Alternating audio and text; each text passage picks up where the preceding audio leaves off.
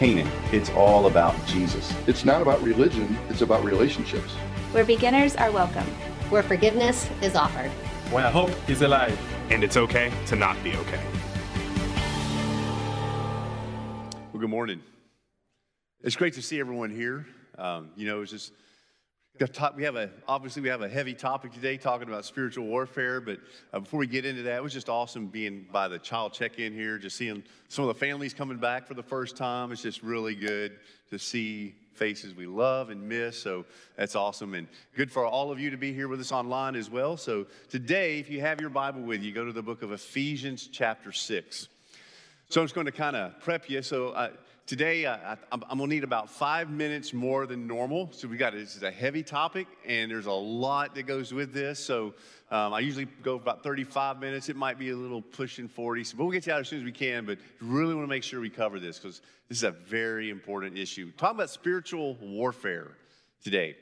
And, there's a lot of different ideas about spiritual warfare. People come at it from different angles. And a lot of you, when we, polled our church family for questions, a lot of your questions had to do with spiritual warfare. And, questions like, what is spiritual warfare? Or questions like, does spiritual warfare, does it still happen today? Because, we go back to Bible times and we see Jesus casting out demons. And we see the Apostle Paul cast out demons. And we see, demonic activity in the Old Testament. But does it still happen today? So we're going to look at that.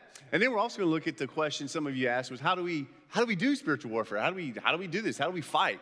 So we're going to try to answer all three of those questions in one session, right? So we're going to dive right in and tackle it. Just a few things. This is a very heavy, a very critical topic for us to talk about. I also believe that today, God's word is really going to impact many of you powerfully. For those of you that are cognitive-minded, how many of you are more cognitive? You're not really emotive. You think more analytically and rationally. How many of you got? All right, good. I think you're going to enjoy today. I think today's going to challenge you because we're going to talk about some theological concepts that aren't, always talked about in terms of spiritual warfare. But it's also for those of you who are more emotive. You may analyze some, but you're more to the emotional side of things. Any folks like that? Yeah, maybe you're not feeling it yet, so you're not putting your hand up yet. I got it. It's all good.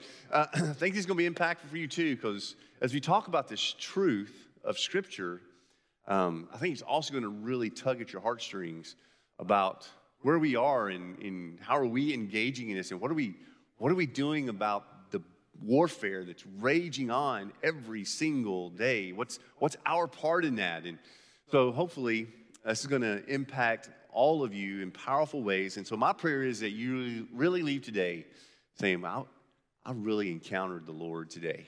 And so that's our goal every Sunday, every time we get together for worship. But really want you to encounter the person of Christ, the movement of the Holy Spirit in your life today as we tackle this very critical concept. So Ephesians chapter 6. So we're going to look at this first question. Just what is it? What is spiritual warfare? So we're going to be Ephesians 6 just briefly here this morning. So I'm going to ask you to please stand and honor the reading of God's word. We're going to read verses 10 through 13 just to get us going. We're going to bounce around a lot of different scriptures today, but we're staying on this theme of spiritual warfare. So Apostle Paul is writing this church in Corinth who is experiencing a lot of warfare, a lot of struggle, a lot of battles going on. And so Paul writes this. He says, finally, be strengthened by the Lord and by his vast strength. Put on the full armor of God so that you can stand against the tactics of the devil. For our battle is not against flesh and blood, but against the rulers, against the authorities, against the world powers of this darkness, against the spiritual forces of evil in the heavens. This is why you must take up the full armor of God, so that you may be able to resist in the evil day, and having prepared everything, to take your stand. Let's pray. Lord Jesus, we come before you this morning in humility. Lord, first of all, just recognizing who you are. You're the King of the universe. You are the Lord God Almighty. You are crowned with many crowns. You are great. You are awesome. And Lord, it is our privilege to be able to worship you, to be able to gather like this, to learn more about you, but most importantly, it is just a privilege and honor just to be able to be in your presence, that you are here with us, that you would speak to us, that you would love us, that you would rescue us. So, Lord, we just thank you for this opportunity. And, Lord Jesus, I just ask that you would just control this time in your sovereignty. Use this to speak to all of our hearts wherever we're at. Lord, I know that there's some here, some watching that aren't in a relationship with you yet, that they're just kind of maybe curious, or maybe they've had some teaching about religion in the past, but they never developed a relationship with you through faith and through repentance and through following you. So, Jesus, I pray that this morning, that for some here, some watching, this would be the day of salvation, that you would rescue, you would remove the blinders from our eyes that are hindering us from understanding and embracing the gospel.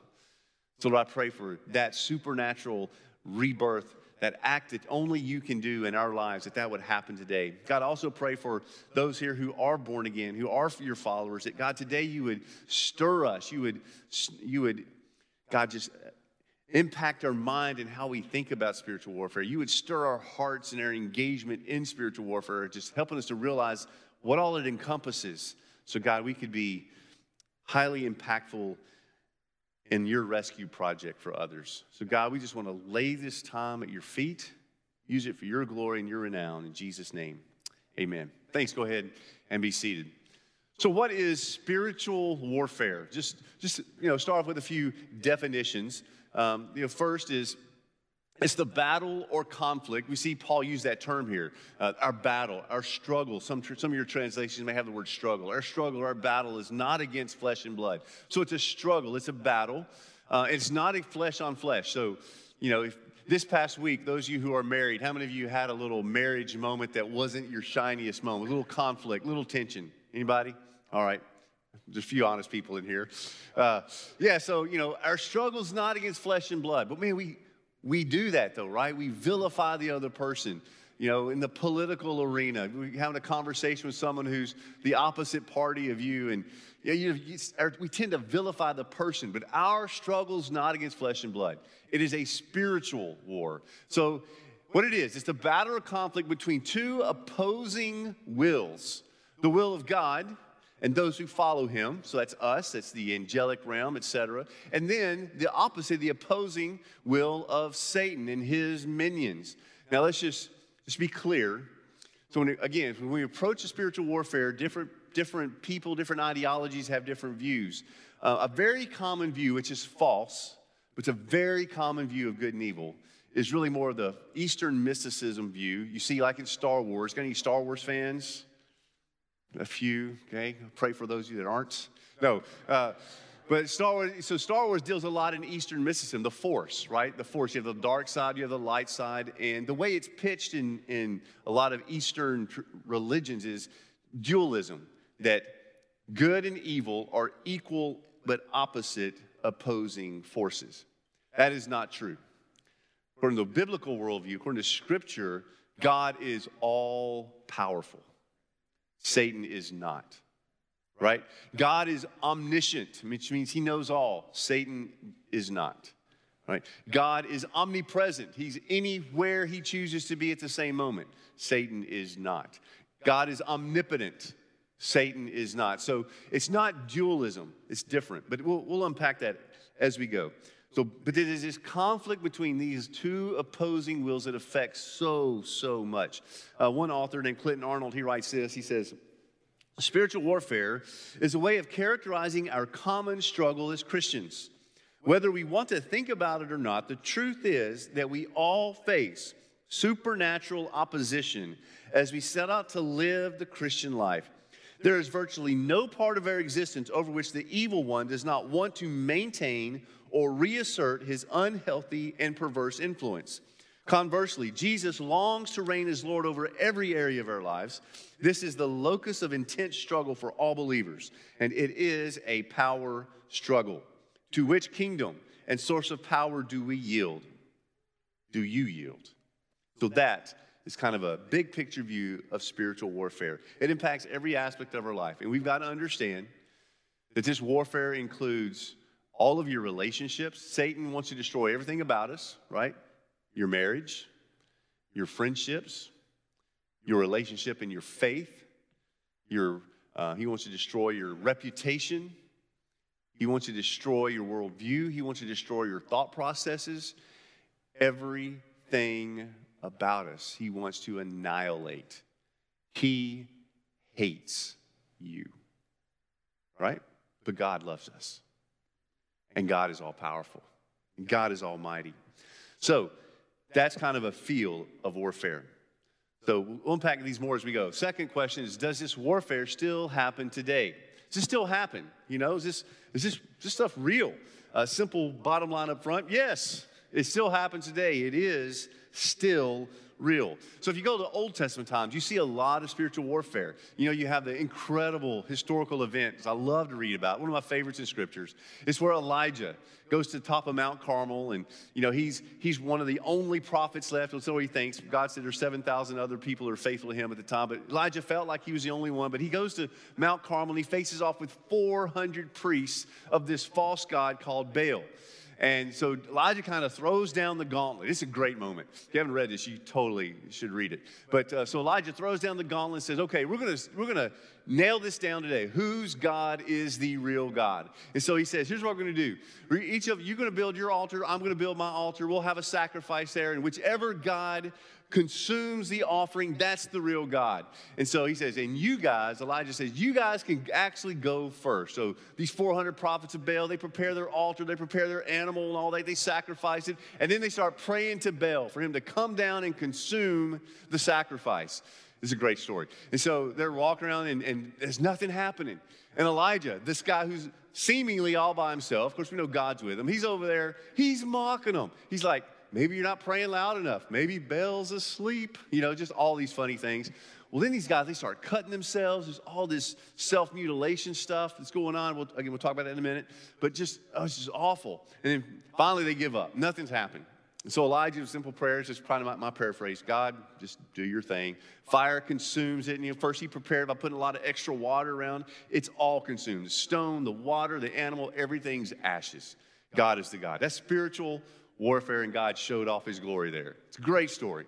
Then you get to the New Testament. We see Jesus. Jesus goes casting out these demons, and people are in awe of his power, his authority, and his might. And whenever Jesus cast out demons, these demons were manifesting themselves through people in different ways. And so here's just some ways we see the demons manifest themselves in the four Gospels. And see, one time with supernatural strength. So Jesus in Mark chapter 5, he goes across the Sea of Galilee in this area called the Gadarenes, and there's this demon guy. It's called the demoniac in some translations, and he's in the tomb. While he lives around the tombs, and just a weird guy, right? But he has supernatural strength. It says how they would often chain him and bind him, and he would just break the shackles off because he had supernatural strength because of the demons that were possessing him. We see self-induced harm. That is often a manifestation of demonic activity. Like with the prophets of Baal, they would walk around cutting themselves in the Old Testament. This same demoniac here in the tombs, he would often go around, he would be cutting himself. That's often self-mutilation. Self-harm is often a manifestation of demon oppression, and sometimes in extreme cases, even demon possession. It happens because we are the temple of the Holy Spirit. We're image bearers of God. Amen? And so that is why it is not godly to do any harm to any image bearer, someone else or myself, because I bear the image, I bear the mark of the creator of the universe. And so what's done to me, what's done to you, is done to the image of God. And so that's why that is such a precious, sacred, reality. So you are, in essence, you are sacred, you are priceless because you bear the image of the creator of the universe. So important. Mental illness. We see several times in the Gospels that somebody's just out of their mind. This demoniac was out of his mind, and other examples in the Gospels of people just being kind of out of their mind as a result of demon possession and demonic activity.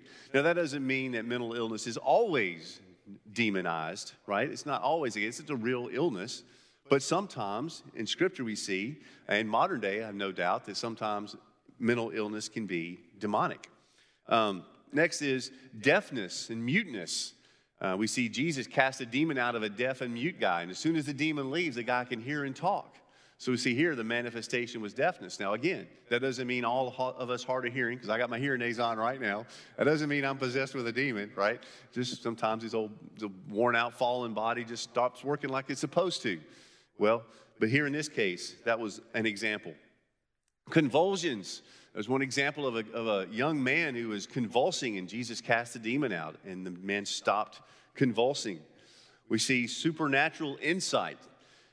Every time that the demons talk in the Gospels, they have a much higher view of Jesus than the people around them did. Every single time. The first time we see this in the Gospel of Mark, Jesus goes into a synagogue and he casts evil spirits out of them. And the evil spirit said, "What have we to do with you, the Son of the Most High God?" They had no doubt who Jesus was. They knew exactly that he's the Messiah. He is the Son of the living God. And they trembled and they knew who he was. They knew who they were in relation to him. In fact, when Jesus gets to the Gadarenes, this demoniac that we talked about with supernatural strength and out of his mind and all this, the first thing he does when he sees Jesus is he runs towards Jesus, falls at his feet, and the Bible says that then he worshiped Jesus. That doesn't mean he cried out in love and adoration. Worship is an appropriate response to the presence of God. Well, that demon's appropriate response was fear and terror, and that's how he responded. So, but they had supernatural insight. They know who Jesus is.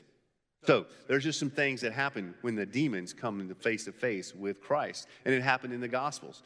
Now, some might say that spiritual warfare ended after the crucifixion and resurrection of Jesus, because at the cross, Jesus defeats Satan. He defeats the enemy. So war should be over, right? And some will cite this passage, which is a great passage, Colossians 2. Paul says, "And when you were dead in your trespasses and in the uncircumcision of your flesh, he made you alive with him and forgave us all our trespasses. He erased that certificate of debt with its obligations that was against us, opposed to us, and has taken out of the way by nailing it to the cross." It goes on and says, "in triumph over him by him." So there's that. But the issue with the thought that maybe spiritual warfare ended at the cross is that there's so much scripture about spiritual warfare after the cross, right? You get to the letters of Paul and the letters of Peter. In fact, you see Peter write this in 1 Peter 5, says, "Be sober, be on the alert.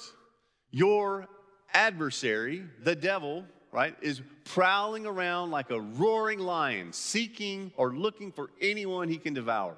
Does that sound like it's over, that we're safe? No, it's not. It's still going on, right? You see Paul in 2 Corinthians chapter 10 talk about spiritual warfare. Our warfare is the church. He says, "Although we are walking in the flesh, we do not wage war in a fleshly way, since the weapons of our warfare are not fleshly, but are powerful through God for the destruction or the demolition of strongholds." And it goes on, it says, "So we demolish arguments and every high-minded thing that is raised up against the knowledge of God, taking every thought captive to the obedience of Christ." So it talks about, here Paul talks about our warfare and how we wage that warfare. And then 2 Corinthians 4, gosh, this is so practical. "In fact, our gospel," he says, "is veiled. It is veiled to those who are perishing." That means those who have not trusted in Christ yet. "Regarding them, the God of this age," that's a reference to Satan, "the God of this age has blinded the minds of the unbelievers so that they cannot see the light of the gospel of the glory of Christ, who's the image of God." This is all warfare.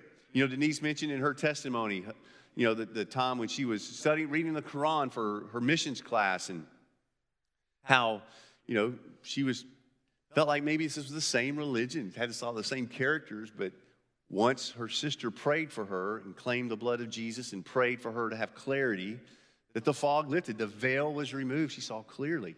Satan can mess with her minds and with the blinders so we don't see the truth. So yes, it happens today. Just a quick story. My very first mission trip I ever went on, I was 26 years old, and I was still in the Army at the time, but I had kind of developed a friendship with a guy who helped churches take short-term mission trips. His name's Craig Miller. Craig actually came here probably 5 or 6 years ago for one of our mission days. Well, Craig's with Jesus now. He passed away. But Craig, took me on this trip to Belize along with some other people on the team. And so we were down in the jungle of Belize. Anybody ever been to Belize? had a couple of you first service. You've been to Belize? Man, it's a beautiful place, beautiful, down Central America.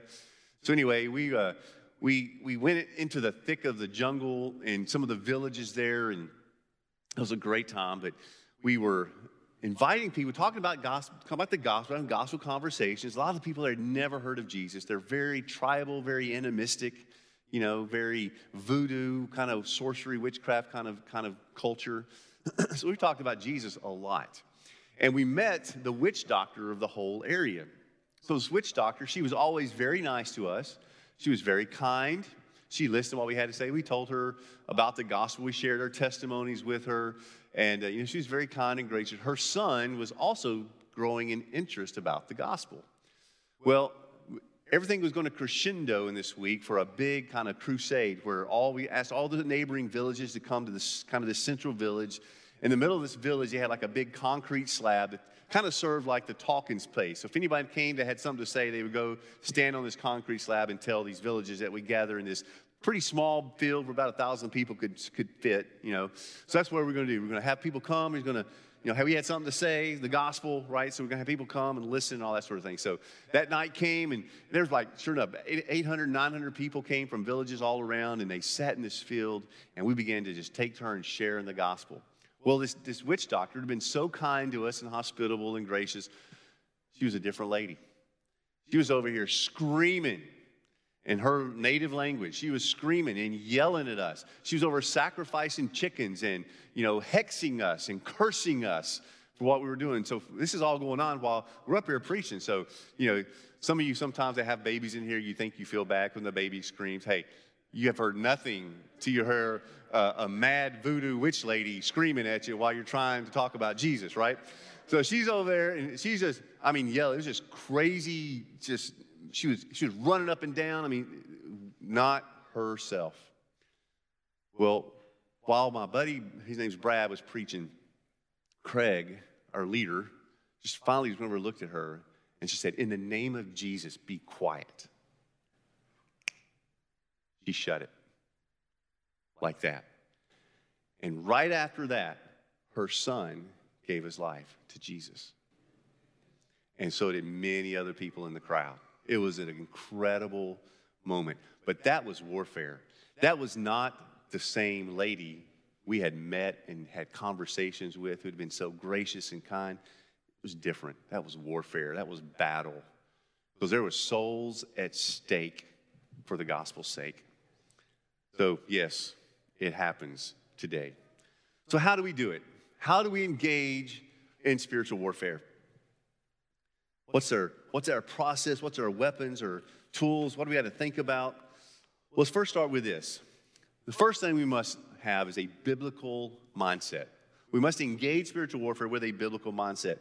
And so what's some key truths here we've got to consider? First is that God is sovereign even over spiritual warfare. So when you start reading a lot of spiritual warfare books, even within Christianity, you have kind of different thoughts here, right? So some of these thoughts are that Satan can just attack you randomly anytime. But that doesn't take into account God's sovereignty. So I want to be careful here.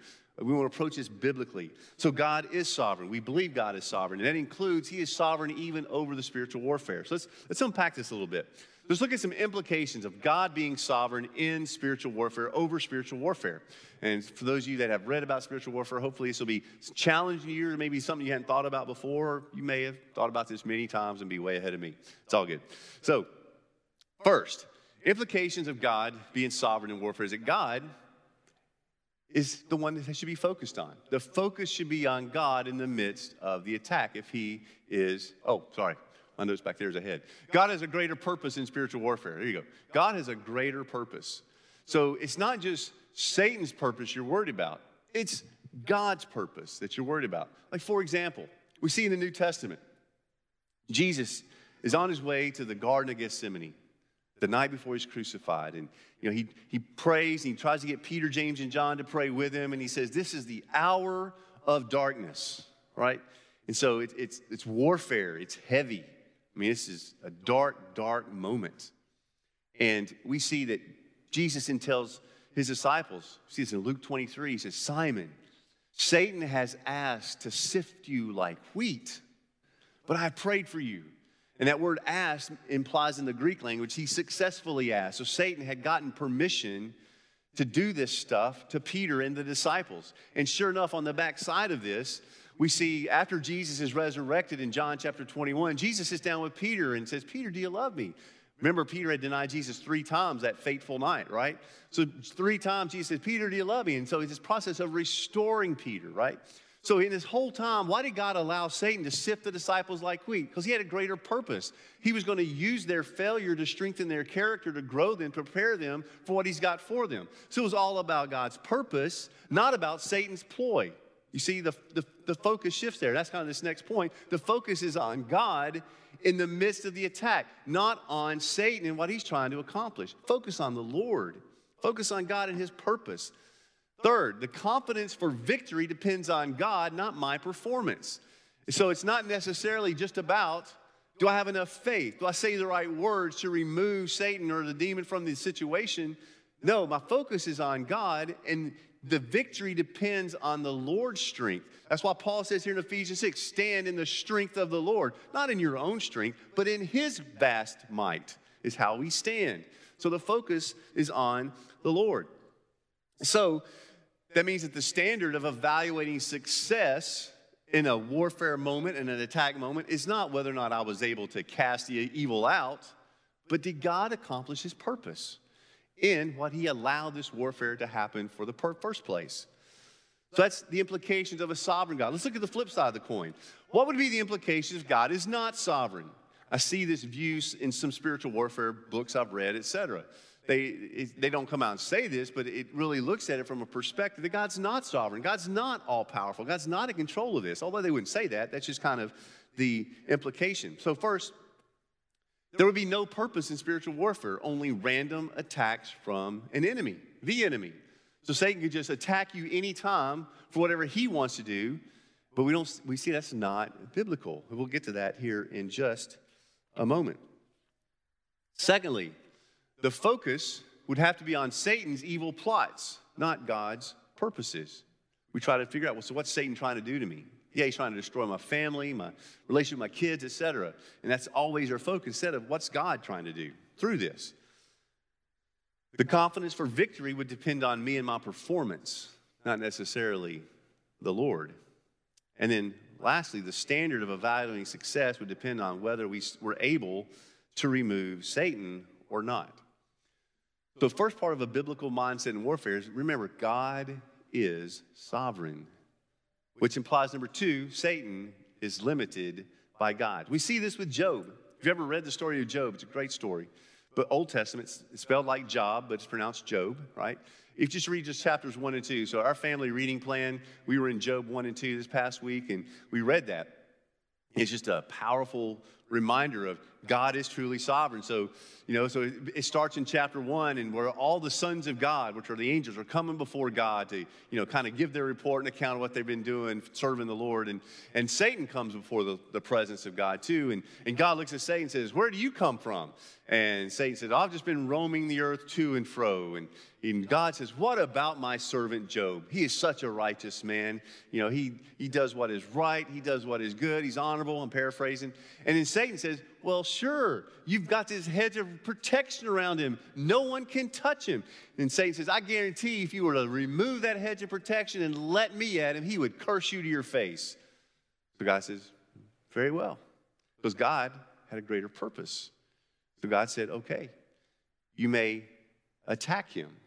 But then God gave him some parameters. You can't touch his person. You can't touch him physically. So it happens, right?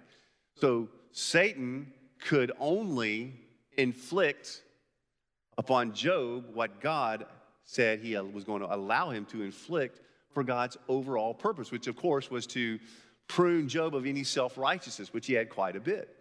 And through that process, God was successful in carrying out his purpose. But Satan was limited. We see this in 1 Corinthians chapter 10 for you and me, a powerful promise, where Paul says, no temptation has seized you except that which is common to humanity.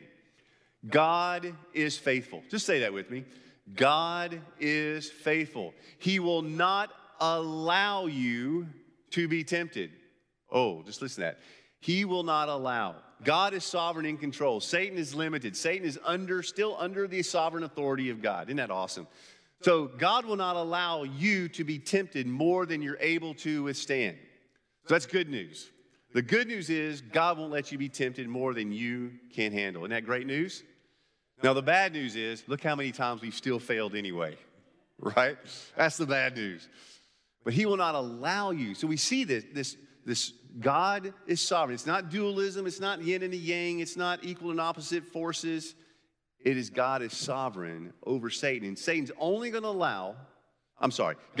allow Satan to do to you that which God knows is going to accomplish his purpose of growing you into the image of Christ. Period. Which is great news. Also goes on, and he'll also provide a way of escape so that you may be able to bear it. So we see Satan is limited. And the third aspect of mindset is that we have three enemies. It's not always Satan. It's not always demons that's behind our issues and our attacks. We have two other enemies as well. Satan is an enemy. We've talked about him. He's an enemy. We see, again, 1 Peter 5:8, where Peter acknowledges the work of the devil against us. But we also have an enemy of the world. In a sense, the world is fallenness, it's corruption, it's corrupt systems of humanity is an enemy. The way that sin has fractured creation and impacted creation so that we have coronavirus, so that we have tornadoes, hurricanes, cancer. All of this is our adversary against us, against the way God originally designed it and willed it to be.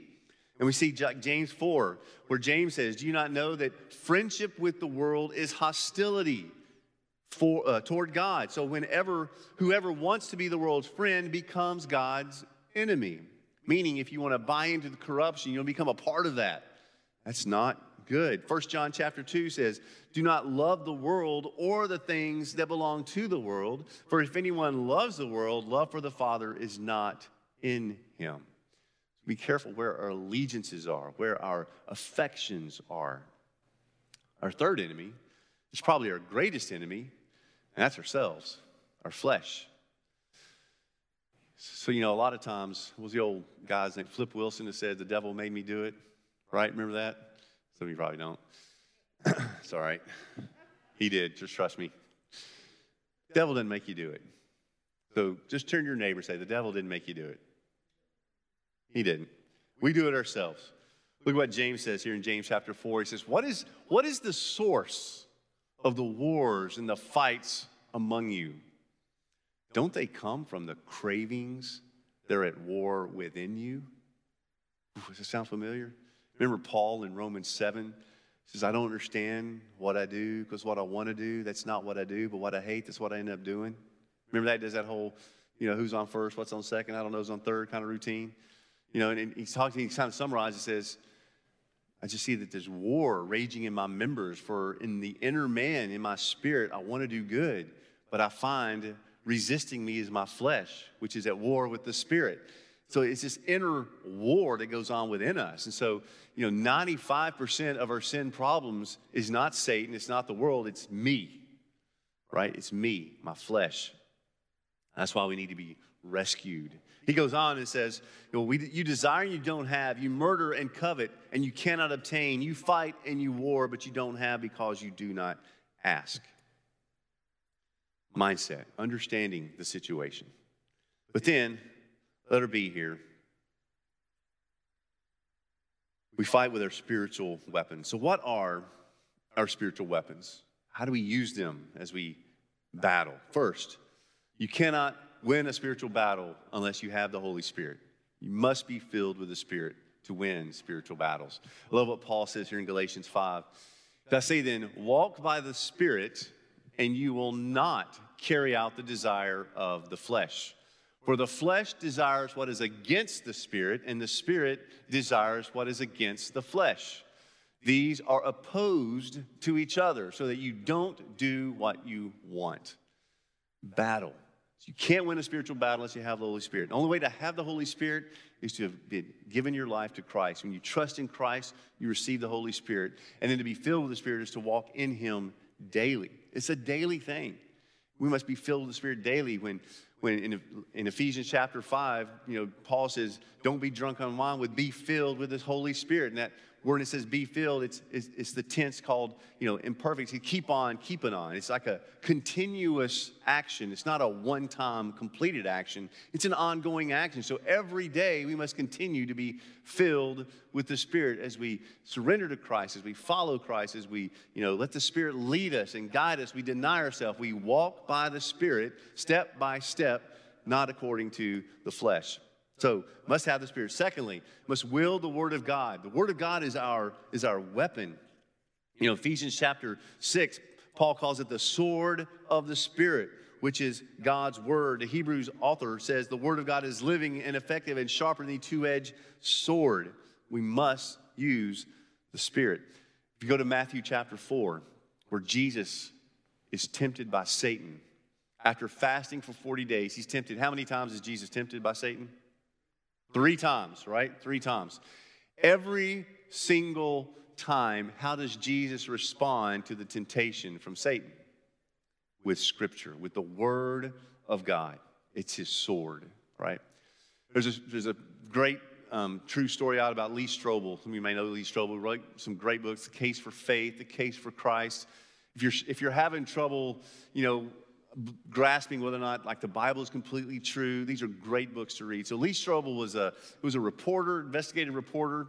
He was an atheist, and he had it with all this Christian stuff. He had it with Christian friends. So he was going to be the hero. He was going to set out once and for all to show the Bible to be false, to be flawed, to be erred. And so he began his whole process of studying and doing research, conducting interviews, looking at archaeological finds and just all this other things as he went through manuscripts, archaeology, prophecy, scripture statistics. He's going through all of this stuff to show and prove the Bible's false. And in the process, he gave his life to Christ. And now he's one of the greatest advocates for the reality and the truthfulness and inerrancy and the authenticity of Scripture, because he encountered the weapon of God, the sword of the Spirit, to wield the Word of God. That's why we're so adamant that we read the Word of God daily, because equip yourself. Going into spiritual battle without ever reading or studying or knowing the Word of God is like one of our soldiers going into battle without any weapons, no ammunition, nothing, just going in there like this. Right? What's that going to do against an enemy tank? Not a thing. Not a thing.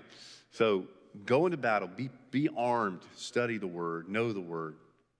Number 3 is standing in the strength of Christ. And that's what Paul says here. It's not on our own.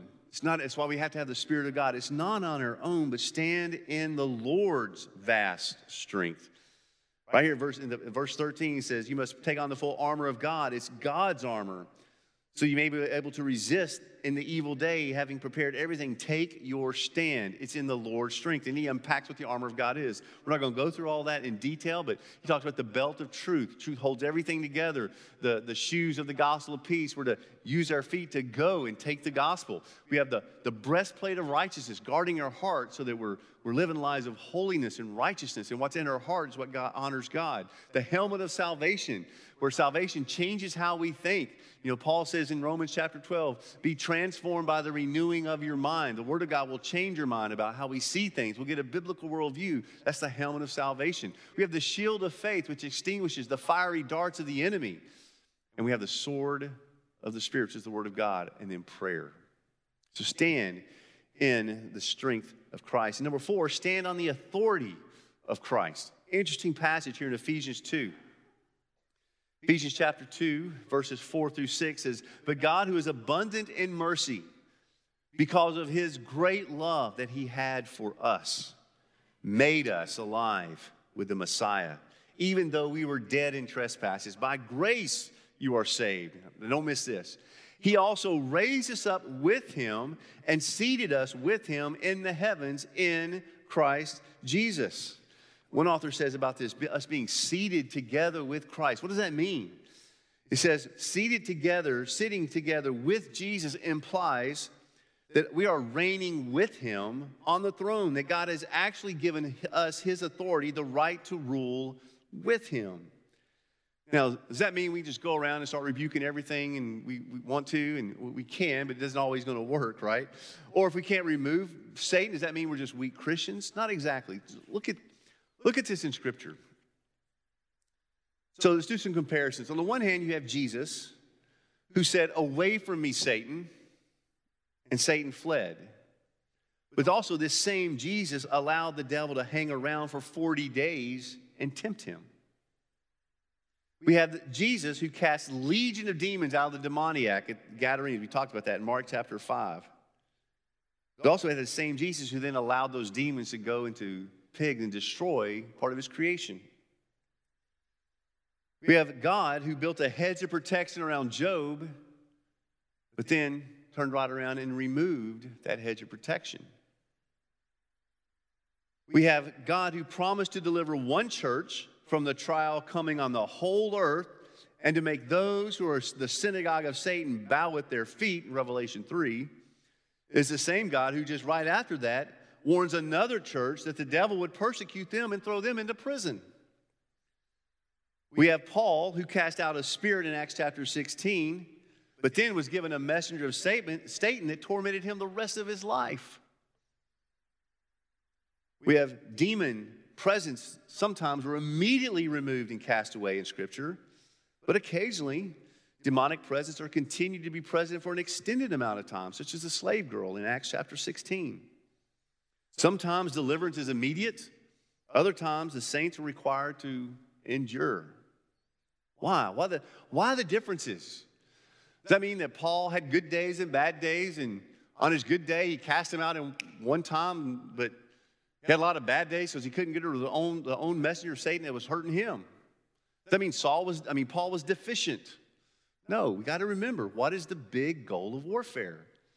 The purpose is not to remove Satan, but to accomplish God's will, and sometimes God's will is accomplished through what Satan does. Greatest example of that is the cross. Satan's ultimate goal to kill and destroy God's plan of redemption became the greatest way that God won and rescued us. Amen? You see how that works? So sometimes we may as believers stand on Christ's authority, rebuke the enemy and have victory. Sometimes God's going to use the enemy for his purpose in our life. The fifth is praying in the Spirit. We've talked about that before. It means just being led by the Spirit as we pray, the Holy Spirit giving us insight on what to pray and how to engage. We did a whole message on that not long ago. Number 6, this is a big one, is immersion in the body of Christ. Another way we fight. And here I want to bring back 1 Peter 5 again. We've read this before. We've actually talked about this before in here. But be sober on the Lord. Your adversary, the devil, prowls around like a roaring lion, waiting to see who you can devour. Man. So here, Peter takes the example of the devil hunting the same way a lion. It's always a lioness. The ladies do the hunting in the lion kingdom. The ladies do the hunting. But how do they hunt? Who do they look for when they're hunting a herd of wildebeest? Do they run right into the middle of the herd? No, they get the stragglers, right? They get the weak, those that are separated. So important for you to be immersed in the body of Christ. I can't tell you how many times I've seen this. How many times a person or a family, at one time, are really involved in the life of the church. They're plugged in, they're in small groups, they're studying the Word, they're serving together, but something happens and they get a little disconnected. And man, it goes south from there. One story, so Tara and I, we planted a church, and I don't know, about the first year or so, we met this young couple, and they were about to get married. In fact, I did their wedding, and I'm not going to tell their names. I'll just call them Bob and Betty. So Bob and Betty got married, and they were just Bob got radically saved by the gospel. He had been a cocaine addict, and he was only like 21, 22 years old. He'd already been a cocaine addict, alcoholic. He had a rough life, and God just radically saved him. It was a great story. Betty, she was a beautiful girl. Had a beautiful singing voice. She was excited to get plugged into the church. And so they got married. They became part of our church. And, man, they started to grow. Bob had a hunger for the Word. He just couldn't get enough of the Word. He was growing by leaps and bounds in understanding and just had an incredible testimony. He was starting to share his story with people he'd encounter at work. And he kind of owned his own business, so he'd have different clients. He was just quick to share his story. They were just really growing and growing and growing. In fact, 4 years later, he became one of our small group leaders. And, he was actually started to talk about how maybe God was calling him to be a church planter and go start a church in another part of Nashville. And it was just exciting to see what God was doing in their life. Then the church, we decided as a church plant that God was calling us to merge with another existing church. And I know this is going to be shocking to you, but not everyone agreed with that. I know we always agree on everything, right? Well, they didn't really agree. They didn't really like that move. And so they kind of took a step back from us and began to maybe visit this church or that church. And within like a month or so, they said, let's just take a break. And say he didn't go to church anywhere. Fast forward 6 months. He relapsed. He was back on cocaine. By this time, they had 2 just incredibly beautiful kids. He just checked out. One of our elders tried to go meet with him and reason with him, but showed up. He was high and had a pistol, so I would have done the same thing. I'm not spending too much time there. It's just a tragic story. It all happened when what? It took a step back from the herd. It took a step out of the pack. And I've seen this so many times, you guys, in church life, not just there, but here. People take a step back. You become a target. Because there's safety in the herd. And when you're saved, it is God's intention for you to be immersed into the body of Christ. That's the picture of baptism, right? We baptize in water physically, but like in Galatians chapter 3, it says, all of you who are baptized into Christ were baptized into one body. It's not talking about water there. It's talking about your immersion into Christ, into the body of Christ. There is purpose for that. God knows you need to be in the safety of the herd. You need to be in the safety of the pack. You need to be safe in the body of Christ. Because once you straggle, once you get detached, you're a target. That adversary, he is right there. She is a lioness, and she's licking her chops. She's got her eye on you. And on your own, you cannot withstand. We can't underestimate Satan. I mean, in the book of Jude, the archangel Michael dare not raise an accusation against Satan when they were contending over Moses, but he just simply said, the Lord rebuke you. It's a reminder. We are better together. Amen? We need it. And this is why right now it's so dangerous. COVID is so dangerous for so many because it is so tempting to take that step back and say, well, I'm not going to tune in today online, or I'm not going to attend this or attend that. It's so dangerous, so dangerous. Stay connected to the body. Stay connected. Lastly, proclaim. Proclaim the gospel. Paul says this, I am not ashamed of the gospel because it is the power of God for salvation to everyone who believes. You go back to 2 Corinthians 4, and we talked about the God of this age, which Satan, how he has blinded those who are perishing with this veil so they cannot see. What is powerful enough to remove that veil? The gospel. The gospel of Jesus Christ. And folks, we are all rescued by Christ for the purpose of being a part of his rescue plan for others. That's how this whole thing works, right? We are the rescued, therefore we're called to go and bring the hope and the gospel of rescue to others. That's how God has chosen to bring rescue, is through the rescued, which is us. Well, as we close, I'm going to show you a picture, and this is a real picture. It's not an easy picture to look at, but for me, this picture really captures spiritual warfare. This picture was taken in 1993 by a photojournalist named Kevin Carter. He was tasked originally to go to South Africa and, kind of take a photo journey of apartheid there and show the horrors of apartheid. And then about the same time, the big famine broke out in Sudan. And so he was reassigned to Sudan. And so one day he was on his way from a village called Ayod in Sudan to the UN station. And as he was walking through the woods, through the bush, there was a kind of a clearing over to his left, and he heard whimpering. He went over there and he saw this, and he took a picture. And as he took a picture, the vulture landed. It's a real picture. He won the Pulitzer Prize for this picture in spring of 94. And he was told, as a humanitarian or photojournalist, that he was not supposed to touch any of the indigenous people for risk of transferring of disease. So he's in this predicament where he took this picture, and as he was about to click, the vulture landed. What do? He did not help the little girl. Of course, the picture's made. It becomes famous. He wins a Pulitzer, and of course, everyone sees a picture. What's the first thing they ask? What happened to the little girl? Did you help her? So she was crawling.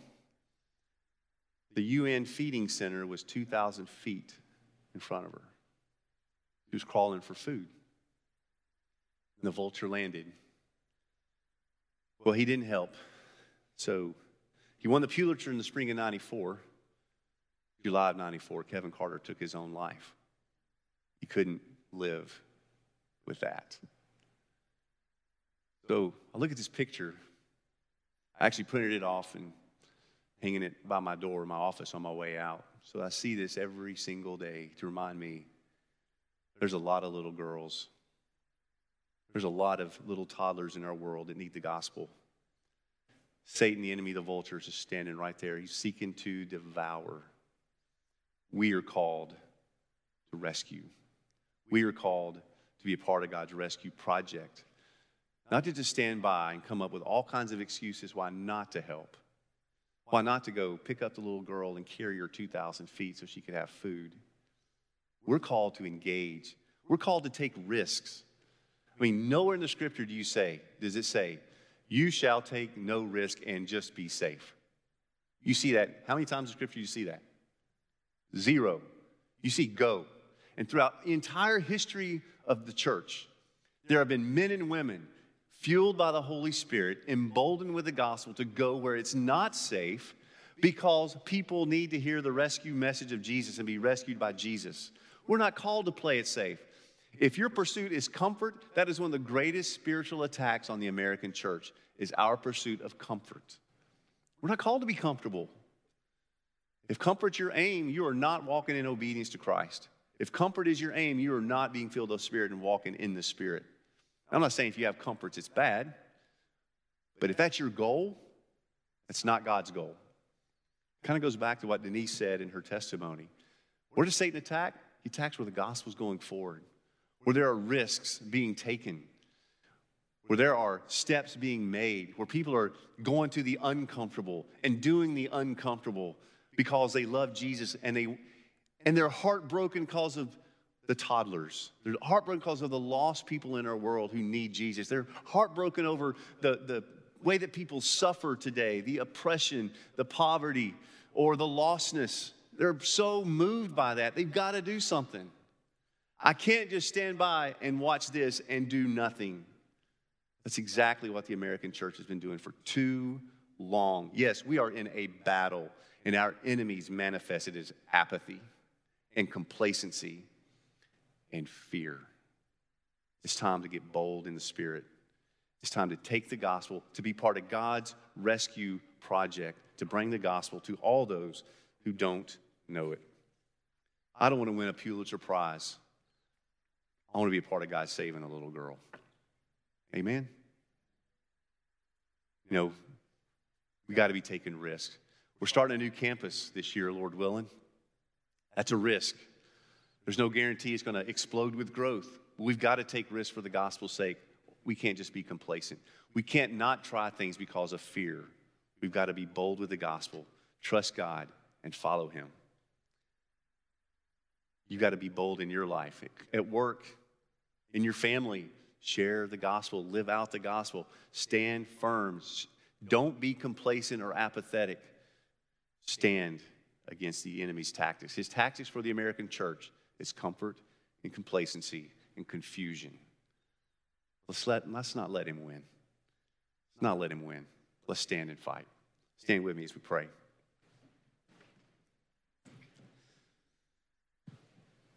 Lord Jesus, we love you.